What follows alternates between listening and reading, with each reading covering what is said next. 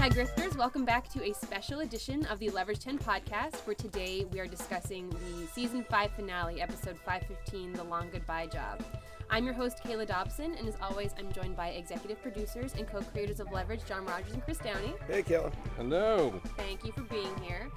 I do want to let our listeners know that due to the holidays, we're actually recording this podcast before the episode has aired, so rather than collecting and asking fan questions, Powell and I have put together some of our own questions to pose to our showrunners. So we have a few more than usual and a little bit of anger to Well, this is the thing. I want to make sure the audience doesn't feel like they're being cheated because you guys were definitely audience proxies. Yes. Filled with the appropriate amount of rage and anger and confusion and then elation and just sadness and happiness. Sadness and happiness. Right. It was all the stages of death. Yes, all the stages of grief, like right through the exactly. Right. Pretty much. That's basically it. So let's get started with number one. There were multiple visual throwbacks to the pilot throughout this episode, or at least it seemed that way, with the costumes, Nate's headset, the screens behind him. Were these intentional? Absolutely intentional. Nice. There's a moment, we can actually talk about this now. The gist of the episode, we'll do a little setup before we get into the questions. The only thing we had left to do was con you. If we were going to do one episode. And so the idea was, Dean had originally said, can we keep you thinking that what's going on for the whole episode, like Sherlock did with Sherlock's death over like 2 hours. But we have too many commercial breaks, and we only have the 42 minutes. So the best we could do is just keep hammering you with different versions of what you think we're doing to keep you off balance until the fifth act. And I think we got there. We did it pretty well. We did it pretty well. Even if you figure out maybe not everybody's dead, you're not quite sure what combination of humans might be dead and in what particular context. Right. And and what's great is you guys read the script, so you didn't know what we were going to do like 10 pages later. So that was it. It was basically the one con we had left in us was to take advantage of the fact the audience knew it could be a series finale, that people tend to die in series finales, and that we have talked about killing people in the series finale. Right. And as a result, there's no way we held you, probably fooled you past Act 3, and a lot of people wouldn't have been fooled at all. But right. But it helps that we had 76 episodes in which we set up what a quote-unquote typical Leverage episode is, and we were able to use that structure to fool you. Yes, exactly. I mean, you inherently trust that when you meet the client in the beginning, that's the client that we're going to see throughout the episode, and so all those things, by you guys being such devoted viewers, allowed us to create your own trap. Yeah, and so here's the thing. There's a moment in the first act when you hear Catherine Dent saying what happened, and you push it on Nate. You are programmed by Western filmmaking techniques to believe that what you see next is that person's recollection. So that is a memory, and that person is a reliable narrator. But at the end of the act, she says, "Tell me." That's fine, but I don't want to hear about that. And as soon as she says that, you realize what you've just seen is something he was saying. As soon as that happens, he's now fair game to be an unreliable narrator. Right. And hopefully we've done it smoothly enough that you subconsciously still accept him as a reliable narrator into the second act. But we're not cheating. We've let you know that you're hearing a story. And we also played around with unreliable narrators in Rashomon and this season in D.B. Cooper. So at least we were playing fair in the idea of an unreliable narrator who had already been on the show. Which is what brings us around to this question, which is, were those references intentional? Yes, because that's Nate fabricating the story out of his memories. Okay. And as a result, he's just using stuff from other cases to fill in the blanks. And a sharp-eyed audience will either think, oh, they're homaging the premiere because this could be the finale, or some people realize, oh, it's Unusual Suspects. He's pulling all these other bits from other episodes in to create this story. That's so tricky. Well, we were drunk. Well, I was drunk. You were drunk. I was drunk.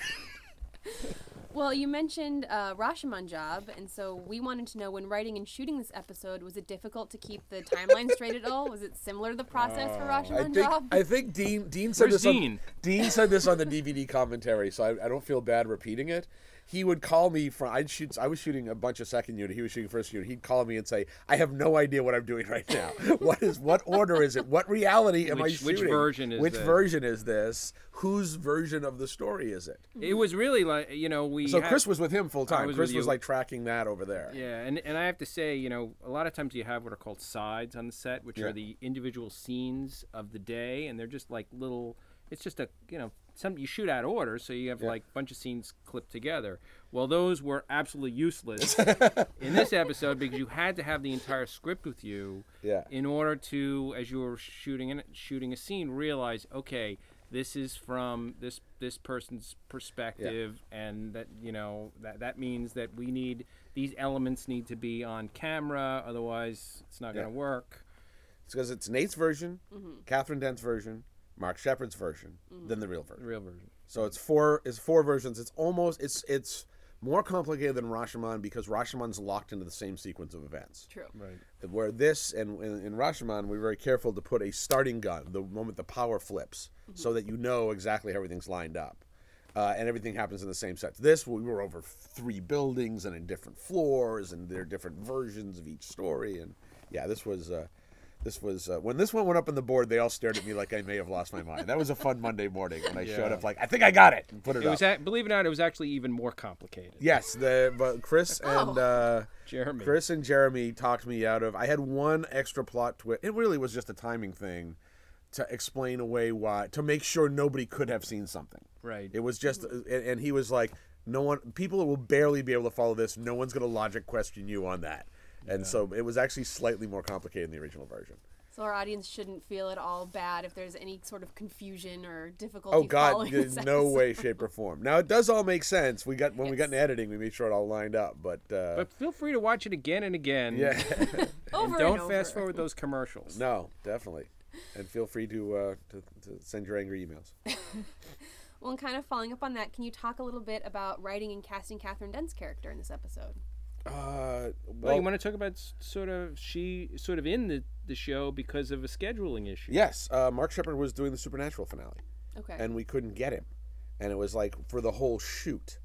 And as a result, it's like, well, Mark, it's got to be Mark. I mean, it's got to be Sterling. I mean, it's head to head. It's like, well, do we get a proxy character? But then it's just someone we've never met before who we fooled. So then we managed to get Mark for precisely the amount of time we could do it for like 2 acts worth of shooting, like 2 or 3 days. Mm-hmm. So that proxy character we were going to throw out, we're like, now wait a minute, this is actually pretty useful because Sterling would challenge Nate in a different way, and Sterling would see through that first version of the story because he knows them better. And so then that Catherine Dent character very much became the audience proxy. For that period of time. The audience, Nate tells the story, the audience / her character tries to figure it out. Mm-hmm. Sterling comes to fill in the blanks, and then all is revealed. And that's also the audience's experience of the story. Okay. It also was great because it gave an escalation when he showed up. That was the big unexpected pleasure. I think, what a blessing it was because it never would have been written this way. No, I remember when we were watching the scenes, and also the scenes with the 3 of them together had an intensity that I think you're right. It was an escalation. You have to escalate. Yeah. Was really, really great. And she's such a great actress. She was fantastic. She's so fantastic, and she gave because I directed a bunch of her stuff up on that floor, not the interrogation scenes, that was Dean, but up on the other stuff on that floor, it happened to be second unit, and it really was, I need you to be really possibly helpful with him, and they just flip around and be absolutely ruthless in the investigative beats. And she was fantastic. She flipped the switch from really empathetic to... And Tim loved working with her, man. They just really, those head-to-head scenes were a ton of fun. So then, can you tell the audience, was it always the plan to bring back Sterling for this episode? Yes.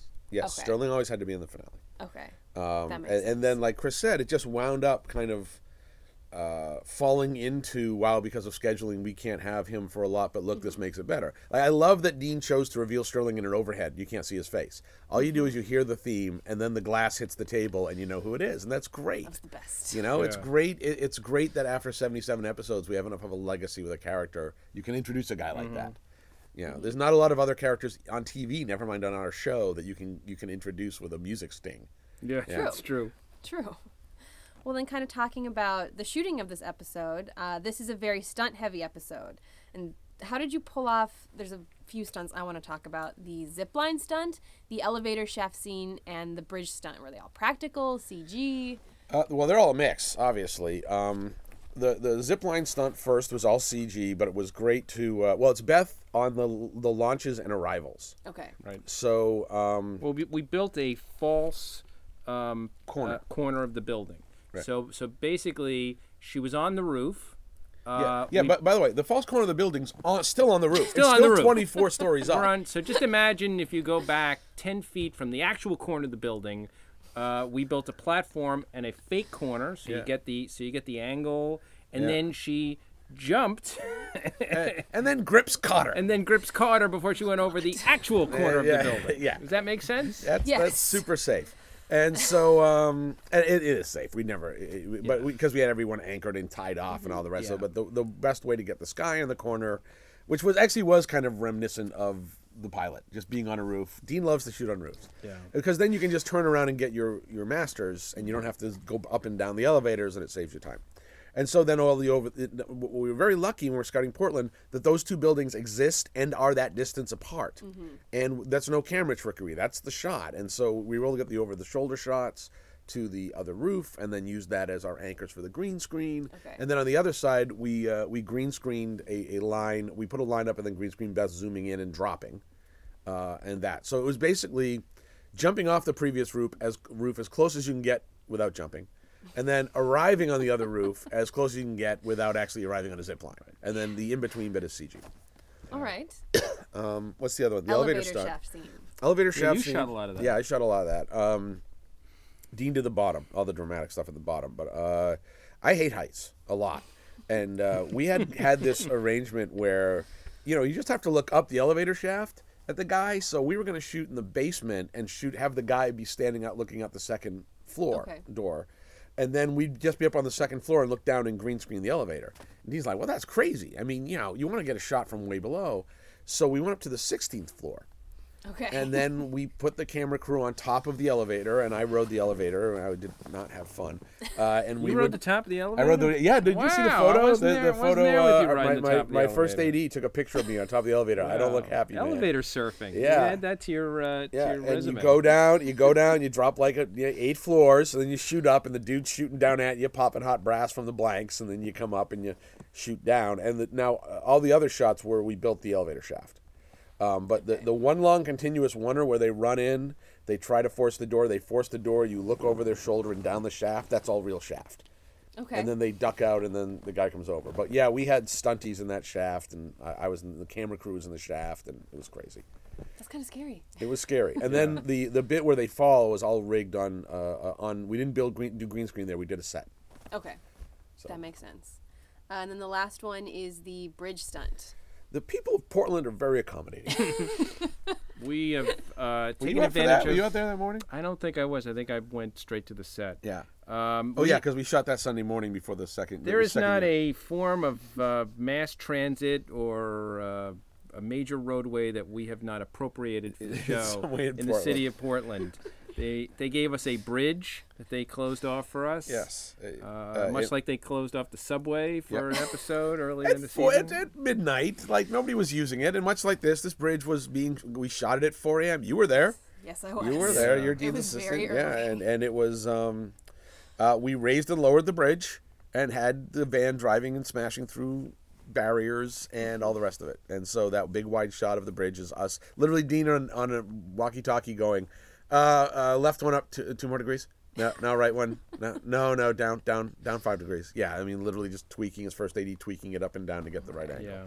But yeah, that was as practical as you can get it, with most of the driving shots from POV on Gary Camp in his hacked Segway, which we've talked about before. Yeah. The hacked Segway. Yep. But the van at the lip of the bridge. No, that's CG. Okay. Yeah, you can't drive. You can drive on a bridge that's up. You can drive pretty far, but the gap as the bridge rises is too big to get the connection. We cheated that. Okay, that makes sense. This isn't like Hal Needham and Hooper. No. That'd be great. See if anybody gets that reference. Yeah. Famous stuntman. See, I would have liked it was. I would have liked it was lower. So you thought you'd make it because Dean would really want it. Like, there's no way they can make it. I was like, I like a little false hope in my drama. Yeah. A little false hope. Yeah. All right. Well, we talked about the roof scene. This question kind of follows up on that. The equation that Nate writes out by hand, is that an actual equation? And Yes, if so, who's the math genius on set? No one's Come on. No one's the math genius on set. You can find that equation online. No, but that was all. Zipline places have you. Well, yeah. All I did is put the right terminology on. I have a physics degree, and I put the right terminology on and made sure there was the cosine and the friction and all the rest of it. The zip line thing was from online. Yes. But because it's easy to find out. Well, you wrote that scene. Yeah. So the zip line stuff I got online. It didn't have friction in it, which actually came from Sam Linsky, one of our executives from TNT. Must have, I guess he took physics, right? Yeah. So he said, "What about friction?" And you said, "Oh yeah, you got to factor in friction." Yeah, and the equations on the website are kind of just a way to tell you roughly how fast you're going, and so I hacked it a little. Yeah. But you drew all the stuff on the Draw all the stuff on the cardboard box. Whenever you see Nate's hand doing math, that's usually my handwriting. Good to know. Well, then, moving on, I'm sure this is something that a lot of our fans will have questions about. Is the Black Book something that actually exists, or is that wish fulfillment? If it's real or based on something real, how did you find out about it? I heard rumors of it, and you can argue whether it's real or not. I've had somebody who should know look me dead in the eye and say, yes, it's real. But all right. That person is no way, shape, or form going to go on record saying that. It's a great MacGuffin. It's a great MacGuffin. I mean, certainly the fact that I think it was you came up with a great number. The entire financial system collapsed and 2 people went to jail. Yeah. And so there was definitely that's it. It's all the people have gone to jail for everything everything went down, and all these corporations basically paid fines, and a fine is a price. Right. It's the price you pay for doing business.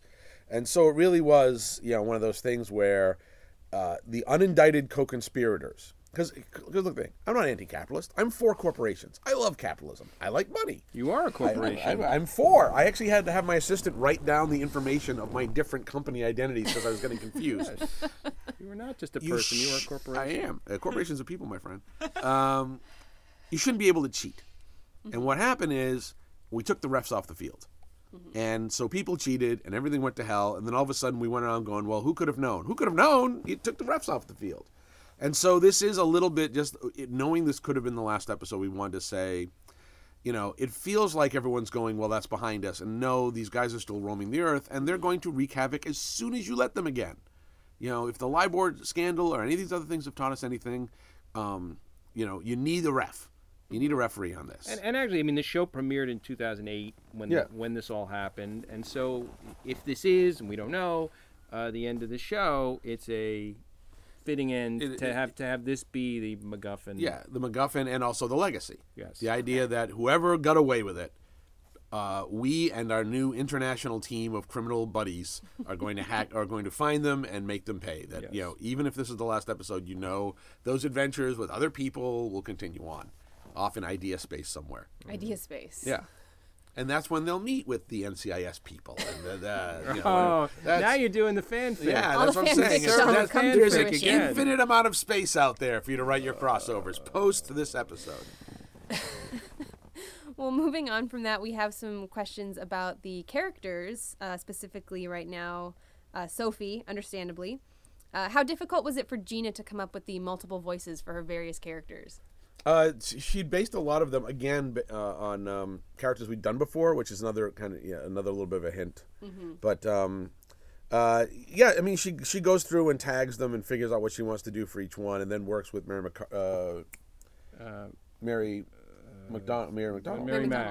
Yeah. Wow, I thought McCarthy because we were talking about Melissa McCarthy earlier. Yeah. That's why. Our dialect coach, and so they rehearse, and so she's got them all locked in, like even before we show up on set. Well, then speaking of Sophie's various characters, when did Sterling see Sophie do 12 different characters while drunk? In Venice. I love the idea that we keep referencing Venice. It's like this recurring thing, and I think Nate actually says. I think one of them says Venice at that moment. Yeah, and Venice is also where he ran across Archie Leach the last time, and Okay. Venice is also, I think, the place, the time that Nate and Sophie argue about in the Mile High job. There's your prequel story. Yeah, there's your, there's there's definitely like 5 or 6 signature moments in their past that are we kind of float around. You know, Okay. that we don't lock in continuity because we hate that, but it's, you know. Yeah. But they all happened in Venice. Yeah. is what Not all of them happen in Venice. I'm saying that like Venice is one of them that we kind of know about. Okay. So will we ever find out Sophie's real name? I tell you what, I think that's Sophie's real name. Okay. That's Sophie's That's real name. pretty definitive. There, that's I like canon that. right there, Yeah. folks. That is there are 2 endings shot. Do we know which one is airing? we don't. We don't. There are 2 endings shot, one of which she does not say that's not my real name. Okay. Okay. And Right. so it was one of those things where it's like, we really wanted to know by now so we could decide. And we don't know. So we don't want to go into season 6 saying that's her real name and By then the we way, stripped all the mystery out you of can it. always auction that off for charity. Yeah. I mean, I yeah. think real name? Your Sylvain was the identity of Carly Simon identifying who's the guy in Your Sylvain was auctioned off for big money for charity. Oh, interesting. One of the last Nice. great mysteries So, of the 70s. If there's a season 6 that's not her real name, All right. if there's no season 6 that is her real name and she's just teasing Nate. There you go. All right. I like that answer.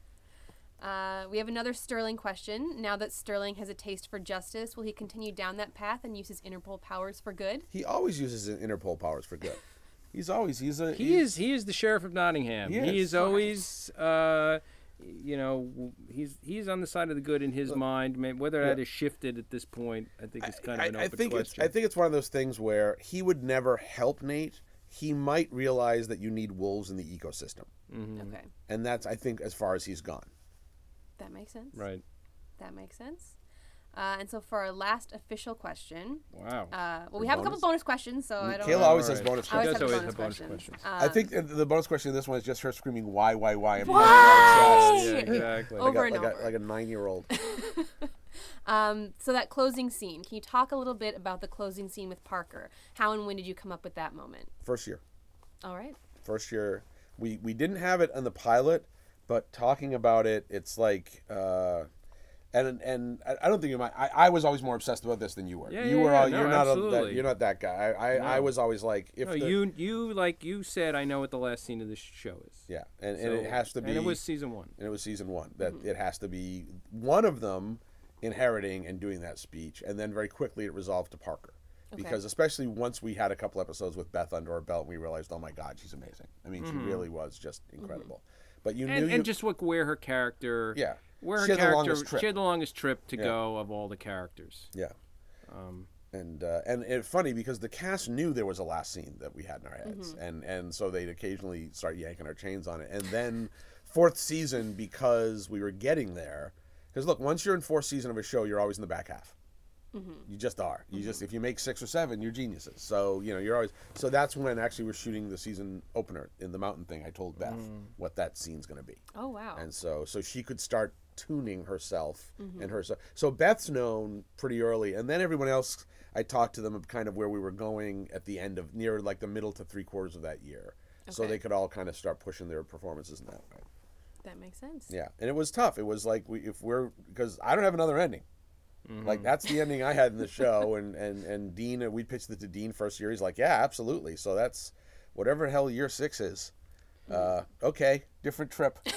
It's the shower scene. We come shower out of scene, come back, Bobby and Ewing like, cover and it's all a dream. We go all the way back to first season. It's a snow all globe. the way You back. see someone shaking a snow globe, and that was what Leverage was. It was the fevered dream of It's literally Nate. Small child. It's Dan Hurley. It's Nate in the wow, nice. It's Nate in the wardrobe of like episode 3, season 1, waking up like, oh, what a hangover! I had such a dream. And then we go all the way back to those characters. That's kind of disappointing. Yeah. No, it was. You don't get to do that often. I mean, and especially since we run a very open writers' room where like not sure what's going to happen this year, and hey, part of the fun of this is the writers each bring their own version of Leverage, surprise us, and so it was not necessarily a show built to get to a very specific point, but we were able to anchor it, and we got there, and I am just deliriously happy, and I was so happy on the day Beth was watching the pilot obsessively. So she could get the vocal rhythms down and the head tilt right. and she just nailed it. She just killed it. And our production team, yes, really, which is not the pilot production team. Right. Yeah. They had to kind of evoke without duplicating the set, which was not a set. It was a location. Yeah. From that scene of Nate in the pilot. Yeah. In the pilot, that's actually a back bedroom of a condo. Right. The condo that Hardison's headquarters is in, that we've done up like a living room.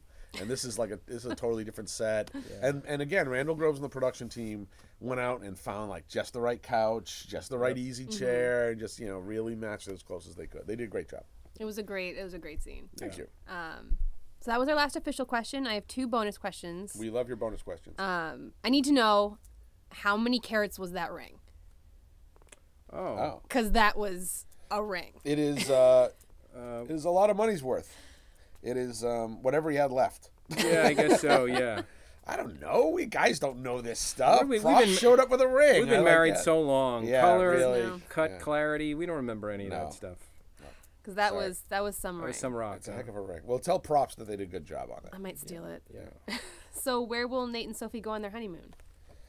Where are Nate and Sophie going? Well, they have to get married first. True. And I think if we have season 6, a little chunk of that is going to be the fact that that they're living together and they're heading towards marriage and they're still working out all the stuff that goes with that. Mm-hmm. Can you con someone to thinking you've fallen into Niagara Falls when you Yeah. haven't really fallen?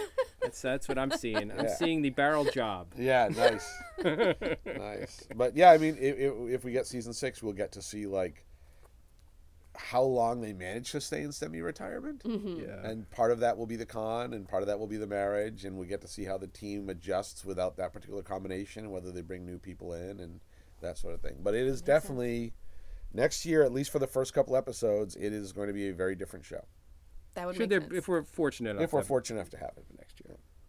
Well, I guess my final question then is, why must you tug on my heartstrings so with this episode and this script? Well, it's gave you. Look, I've never had so many feels. We got, the great thing is, again, I have to thank Joss Whedon for being horrible, because the fact that he has left a swath of dead beloved characters in his path means that when you see someone kill characters on TV, you believe it may actually have happened. Mm-hmm.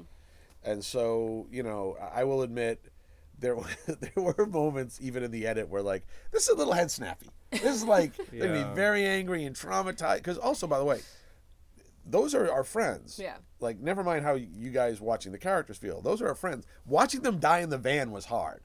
Like, and they're all great actors. And I gave myself the challenge. I wrote that particular bit where it's like, I'm going to write them to death scene I would want to give them. Mm-hmm. And, Hardison and Elliot dying holding each other's hands is the way you'd go out. Yes. And so, and I'm getting choked up now. It destroyed. People were crying when we were shooting. People couldn't watch, And so then to flip around. But that's the idea, right? It's like the idea of catharsis is feel something strongly, then release. Mm-hmm. So it doesn't work. Could have been worse. You could have done a cliffhanger of them. You could have ended with them dead. And then if we get season 6. See you in a year. Yeah. What Tune if in. just the end of the episode would be Sterling going, maybe they're not all dead. Boom, and you're out like that's that. That's how Shonda Rhimes would do it. Yeah. It's working pretty well over in Shondaland. Or the killing. Yeah. The killing. No, I wanted to go through the TV and punch somebody's neck. Yeah. No, I mean, look, but that's the rule. We still had to, even though we knew it might be the last episode, might not be the last episode, we had to close out the year. Yeah. So let's close out the year properly, which is taking you on the full roller coaster ride. Right. Well, thank you for that. Yeah. And Grifters, that wraps us up on this special interview edition of the Leverage 10 podcast. Thanks again to our guests for always being here, and thanks to all of our fans for writing and listening in. Be sure to follow us on Twitter at Lev10podcast for future podcast updates, and if you haven't already done so, make sure to check out the Downey Files, the new podcast from Leverage showrunner Chris Downey, now on iTunes. Is there anything you guys would like to say to the fans before you wrap up? Thank you for being our fans. You're great. Thanks for listening to these podcasts, and a big thank you to Kayla and Paula here for putting this thing together. Yeah, this has been a ton of fun, and you guys so are much fun. Totally responsible. Thank you for doing it. Well, thank you, and thank you for listening, Grifters.